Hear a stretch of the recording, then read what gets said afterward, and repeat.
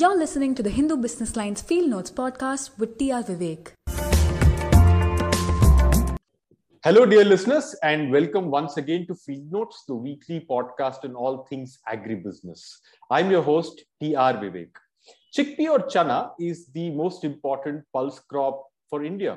India produces nearly 80% of the global chana output. It is both culturally and nutritionally significant. Diwali has just gone by. No matter which part of the country you're from, I'm sure chickpea flour or besan would have been part of your celebration in some form or the other, be it laddus or mixture. Chana contains about 18 to 20% protein, which makes it a very, very important and inexpensive source of protein for the poor in India and large parts of even Africa.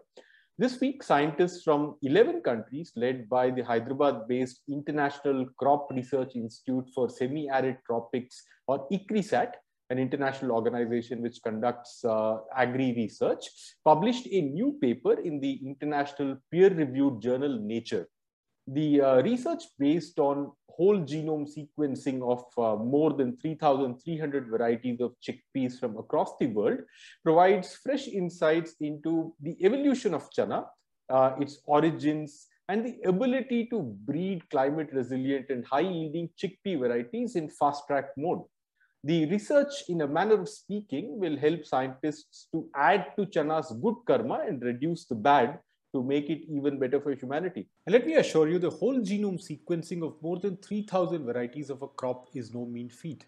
To tell us more about the research and its implications, we are today joined by Dr. Rajiv Varshney, the paper's lead author and one of the world's top agri-scientists, who is the research program director for genetic gains at ICRISAT. Welcome to Field Notes once again, Rajiv. Thank you very much, Mr. Vivek. It's my pleasure to be on the Field Note. Thank you. Rajiv, let me begin by asking you if chana is indeed Shuddh 100% Desi. Very good question. So yes, chana is Desi, but we call it two different type of those names. One is Desi, another is Kabuli. And the major difference between this Desi and Kabuli is that Desi chana is in brown color, small sized, and Kabuli is the white one, bigger in that size. In northern India, when you go there, I'm sure you love chole bhature. So when we make the chole, they're always from the Kabuli chana. But when we talk about chickpea flour like besan, this is from the Desi chana. And the reason that why we call the Desi and Kabuli, I think this is just simple because of that migration of chana from its center of origin to India. Our study, as you mentioned, that based on these 3,366 genomes, identified the center of origin of chickpea in the Fertile Crescent in that Mediterranean region. And then during the course of evolution, there were the two paths of the migration of chickpea. One was to South Asia and East Africa. And when we say South Asia, that came to India at that time. And the chana or the chickpea came at that time point to India. That's basically Desi chana. And the other pathway was through the Afghanistan, Central Asia or so. And when chana entered in this side, then this is called Kabuli. So that's the reason we call it Desi and Kabuli chana. Rajiv, why is knowledge about paleoagronomy important? Why do we need to know the origins of a certain crop, and why is it such a big deal? Well, so what happened that when we are talking about agriculture, and all of us are always interested to enhance the crop productivity. And for that, we need to have the genetic diversity, the good genes. And during the course of domestication, when chana was domesticated about 10,000 years back, and then subsequently about 100 years back when we started to have the breeding. Breeding means that scientists start to develop the new varieties from the land races which were grown in nature. So during the course of this domestication and the breeding, we have reduced the genetic diversity. Now, the new chickpea varieties are only having or they are coming up, they are there from that hybridization of select varieties. So now when we know the center of origin, then what we can do that we can, and that chickpea or any crop for that matter, when you go to the center of origin, in that area, that land races or the accessions from that area are having more genetic diversity. So now when we know the center of origin, it clearly indicates that if we take the chickpea accessions from that area will be having more diversity, we need to identify the genes associated with the different traits, and then we can bring those genes in the current set of the elite varieties, and we will be able to produce much more higher yielding chickpea varieties, which we need to deliver to the farmers. As you mentioned, that 80% of chana is coming from India, and India in fact needs more chana because of being the vegetarian population in large number. And to meet the demand, we need to have much more higher production of chana. And if we would like to achieve this thing, we need to use the modern approaches. For that purpose, we need to have the good genes which provide that higher yield, and we need to have the higher genetic diversity. That's the reason we need to have the information about the center of origin, about the migration of chickpea or chana from the center of origin to the different parts of the world. Rajiv, before we come to the modern agricultural applications of the research, tell us a little bit more about the evolution of the chana crop. How far in history can the origin of chana be dated back to? Thank you, Vivek. So I think this is a good question. So what happened that basically that human evolution and agriculture evolution, this goes hand in hand. And you know that when human evolution was happening, they needed to have something for eating. Initially, they were eating meat. So they were just killing the animals and then taking care of their food demands. But slowly they start to realize that, well, they can also eat something else than meat. And from that perspective, if you see the agriculture history, then this dates back about 10,000 years back. And I think that based on the data what we have, they say that majority of the agricultural crop species were originated 10,000 years back. And there were different centers of the hotspot or agriculture domestication. And one of the key domestication center was the Fertile Crescent in Mediterranean region, where crops like chickpea, wheat, barley, those things were originated from that part of the world. In the parallel, there were many other crops origin was happening or domestication like maize that was happening in South America, rice in Asia, so like those kind of things. So anyway, so let's go back to this chana story. So when this 10,000 years back, what human might have done that they realized that, well, this chana, or you can see these pods, they are really good in eating and they are getting their tummy full. And what you do that, then they start to take the seeds from there and then start to grow. And this process called domestication, that from the land race, they started to go in the direction of farming. And when you do these things, then they already have an idea, oh, they should take this plant, this is better, or they should not take this plant. So then they started to select the better plants or so. So this was this domestication of chickpea. And based on this domestication, when human was migrating to the different continents, and few minutes back, I was talking that how chickpea might have migrated, and we had these two different paths. So what was happening, that one path that some human, when they came from that part to that South Asia and East Africa, they brought chickpea in that side. The another one, they went to the Black Sea and Central Asia, including Afghanistan. So they brought this chana from that side. So during this kind of migration, these human, they were bringing the chana, they started to grow in that field. And as we know, until 19th century, so before 1900, or we did not have the major issue of that producing more food, because we had a lot of lands and you are having these crop seeds or so. You just put these things, you just enhance the area, the field, you will have more produce. But especially after just about 100 years back, and after the Mendel's law of discovery in 1870s or so, then this new science started plant breeding. And then idea is that how we can develop the new varieties, which will be providing more yield. So a lot of stuff in terms of the development of variety started around 100 years back. And then we are having these new set of the varieties. So now what we see, these varieties, they're having higher yield. They also got some genes associated with the different traits. But during this process, either initially human or later stage scientists, they kept on selecting only few lines. So as a result, you reduce the diversity. And this is one of the major objectives nowadays for the plant breeding community, that how we can enhance the diversity, how we can enhance the yield, how we can enhance the nutrition. From this perspective, these new information, the modern genome science information are very, very helpful.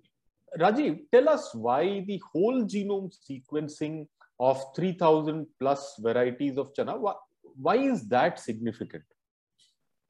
And what are the complexities involved in whole genome sequencing? And you were telling me that, that this is not being done for too many crops in the world on the whole. Way back in 2013, we assembled the first chickpea genome. And when we do this thing, so genome is basically the entire set of the genes. And these genes, they're present on the chromosomes.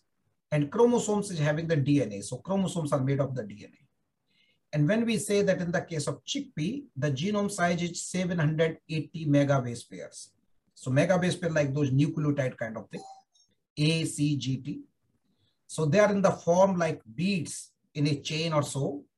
And what we need to do, that we need to just read all these letters. And if we start to read this letter and we put them in the correct order, that's the reason we call it sequencing. So we need to determine the sequence of these letters, and we need to start reading from the start to the end of the 780 megabase per long threads or so, which is a big job. But nevertheless, way back in 2013, we have sequenced the first chickpea genome, and then we understood about 28,000 genes in that particular variety.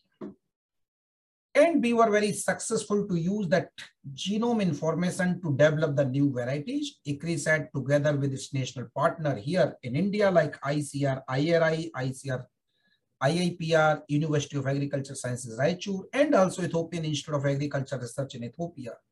We already have delivered 7 different chickpea varieties which are tolerant to drought, resistance to the different diseases. So this is great. But now we would like to go to the next level. And for reaching to that next level, we realize, like many other crop community, that having one chickpea genome does not provide the solution. This may not provide the entire set of the genes in which we are interested. Then we asked the question that we need to sequence more genomes. At that time point, we had really good discussions with the then Secretary, Dr. S. Patnaik from Ministry of Agriculture and Farmers Welfare from Government of India. And based on the discussions with him, Director of Indian Institute of Pulses Research, Dr. N.P. Singh, Director General of ICR, Dr. T. Mohapatra, at that time point, Deputy Director General of Crop Science, Dr. Swapan Datta, and many other scientists, we discussed what we should do. At that time, we thought, let's have more sequencing information. Now, which one? So you asked this question that why 3,000? Because at ICRISAT Gene Bank, we are having about 20,000 accessions, which are coming from more than 80 countries around the world. When you mean accessions, you mean 20,000 different varieties in layman? You can say 20,000 varieties. I'm not using the word varieties because in the technical term, varieties are those lines which are grown by the farmers, or which are released by the government. But yes, they are like varieties. So you got the seeds of those individuals. So we have these 20,000 accesses. Now, based on their passport information, from which country they are coming, what kind of traits they have, what kind of diversity they are having, our gene bank scientists at that time point had a smaller set of the germ plant, about 3,000 lines. So we thought that these 3,000 lines, they represent the genetic diversity of entire 20,000 exosomes. So we should start the sequencing of those 3,000. And at that time, we planned to have these 3,000, the cultivated one, the land races. But then we also had the wild species. So we added some more wild species. As a result, this number reaches 3,366. So that's the reason that we selected this set.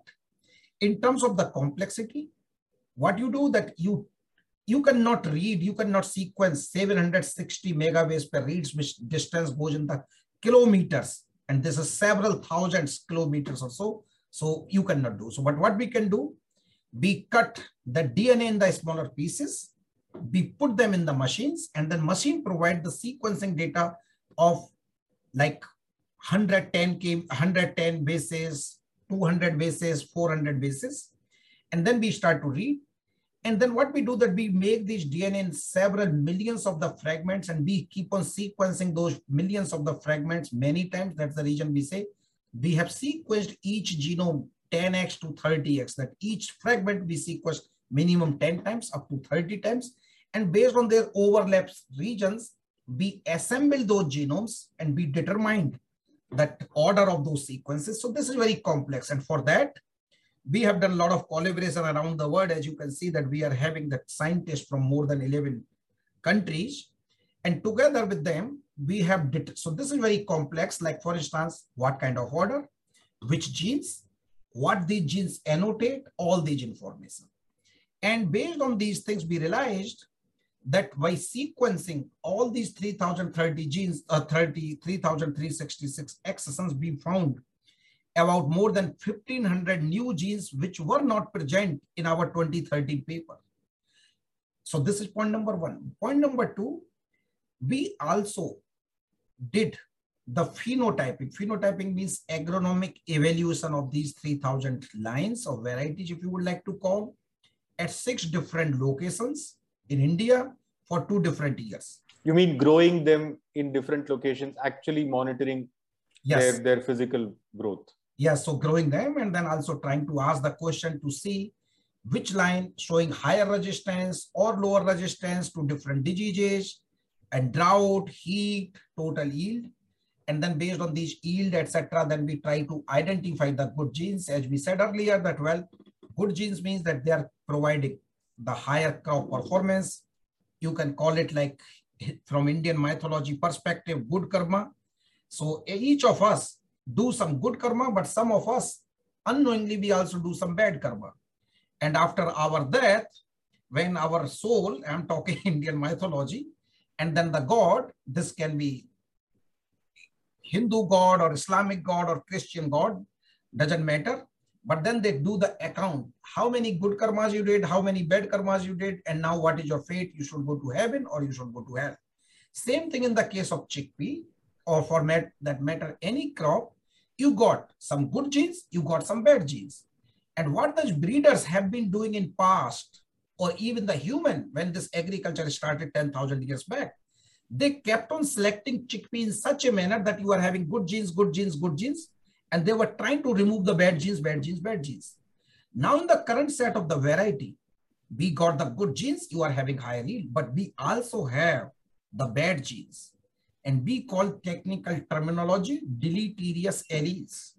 So what we are trying to do, and this is the first time that we have identified the set of those deleterious alleles or bad genes, and our hypothesis, our approach is to our breeding community, the crop improvement community, friends, let's not just focus on the good genes which are required, but let's also focus to delete or to purge those deleterious alleles or the bad genes. Then also you can enhance the crop performance. So I think if we wouldn't have done the sequencing of these 3,000, we wouldn't have reached to that stage. So I think that this is really good that from this study, we identified basic knowledge like center of origin, migration routes, also these kind of things, the genetic load or genetic burden, which are lowering the crop performance.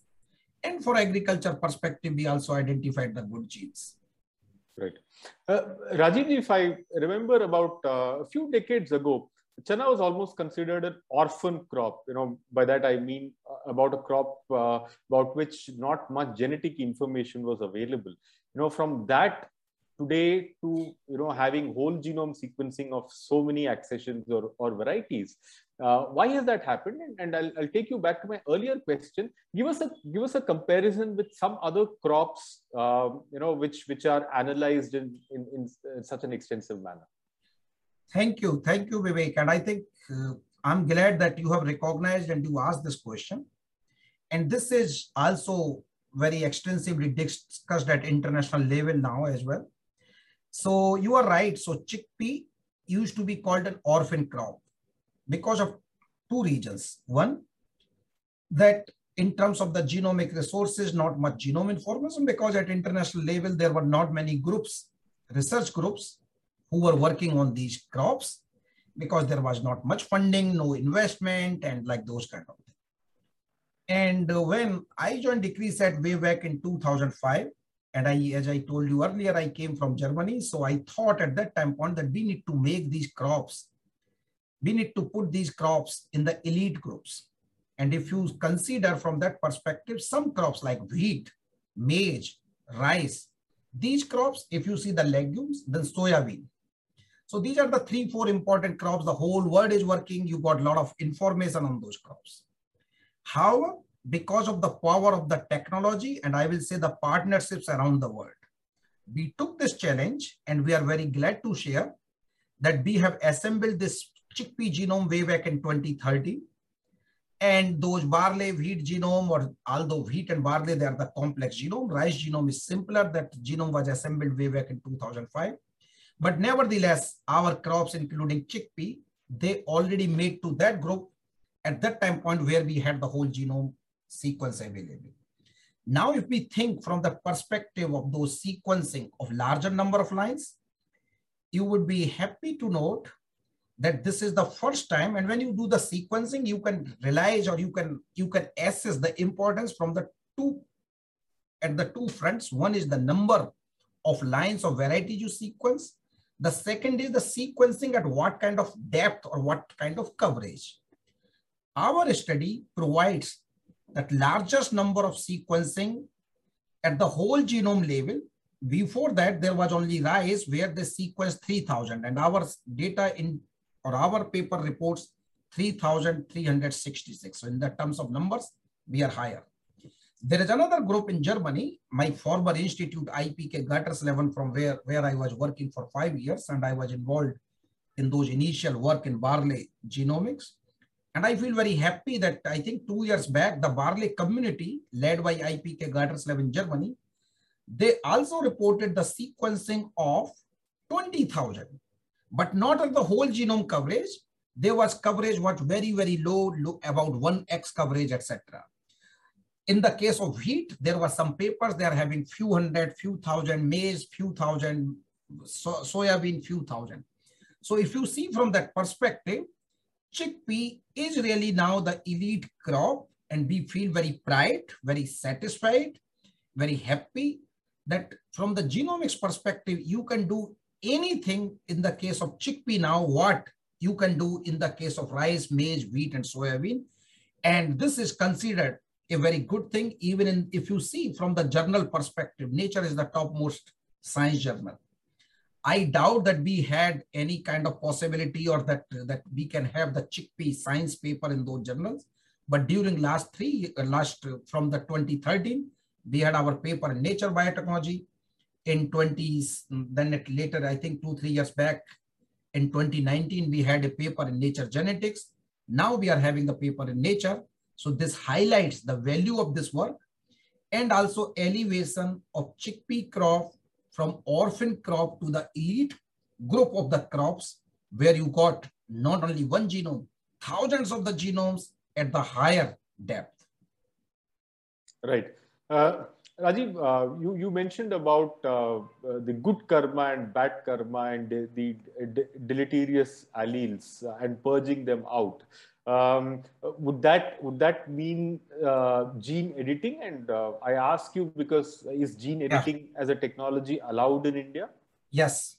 So for fixing those bad alleles or deleterious alleles, so that you should not be having the bad karma, and for that purpose, you can do these things by two different methods. One is the tradition, like when you do the breeding, so by using the genomics assisted breeding. So when you take the 1 line, 2 line, make the cross, and when you got the progeny, you do the genome profiling and try to find the lines who are having the bad karma genes. So you can not select. And so in that manner, you can purge those alleles. You can always go for the lines which are having the good alleles. This is one. It may take time because several generations, etc. Other quick approach may be gene editing. So because alleles means the nucleotide. So for instance, in a given gene, if you got a nucleotide, and based on the information, we need to figure it out that this A allele is the good karma. Now, instead of A, if you are having C or T allele, then this is the bad karma. So now through the gene editing, what you can do, you can replace that C or T by A, or you can fix it, and this process called gene editing. So in India, many groups are working on gene editing. From the research perspective, there is no issue.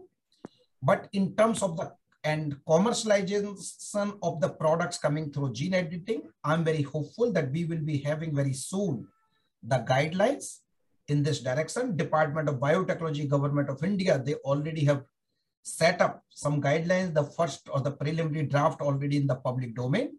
So I think in coming years, we will be having the guidelines of genome editing. So I don't see any issue. But if we would like to fix these bad karma through gene editing, perfectly fine. If we would like to go through genomics assisted breeding, that's also fine. We need to use any of those approaches. Right. Ajit, tell us about the potential of the incremental yield gains that we can have and that we need in India so badly at this point of time, given the issues around nutrition security. How can your research help, and how has it helped in the near past? So thank you. This is a good question. Now what happens, and this is a bit complex, and I will like to dissect in the 3 different components. One is that you need to have the high yielding varieties, and which is in the hand of many of us scientists. And when I say scientists, geneticists, breeders, etc. So we need to come up with the high yielding varieties by using the modern information which I was talking. Second is sometimes you got those varieties, but they are not reaching to the farmers in the real time. And there is an issue of the seed system. So basically the farmers are not having the access to the high yielding varieties. Third is that when you got, even farmers got the access to the high yielding varieties, but then they don't have the information about agronomy. Agronomy means at what time you should do the sowing, what time you should do the irrigation, what time you should do the insecticide spray, or like those kind of things. This is agronomy. Now we need to work in all the 3 different directions. And good news is that in India, during last 4 or 5 years, all the 3 different areas have been doing good work. So for instance, we delivered several improved varieties. When I say we, not only CRESAT or our national partners, the entire country community or so. So like for instance, either through the traditional breeding, some of the genomics assisted breeding. Initially, when people were doing the traditional breeding, then you are having the incremental gain. So little every year kind of thing. When you go to the genomics assisted breeding, then you can have the higher quantum leap or so. And the new approach, which I will talk, that I think this 3000 sequencing project is going to change the breeding landscape. I will talk about later, but nevertheless, you need to have really big jump. Now, first component is that we need to make those gains. Second is that seed system. So during last 4 or 5 years, due to Government of India's favorable policies, efforts of Indian Council of Agriculture Research, there were good work that farmers were provided that seeds of the new varieties, and also the information in agronomy or so, and also the area was enhanced under the chickpea production.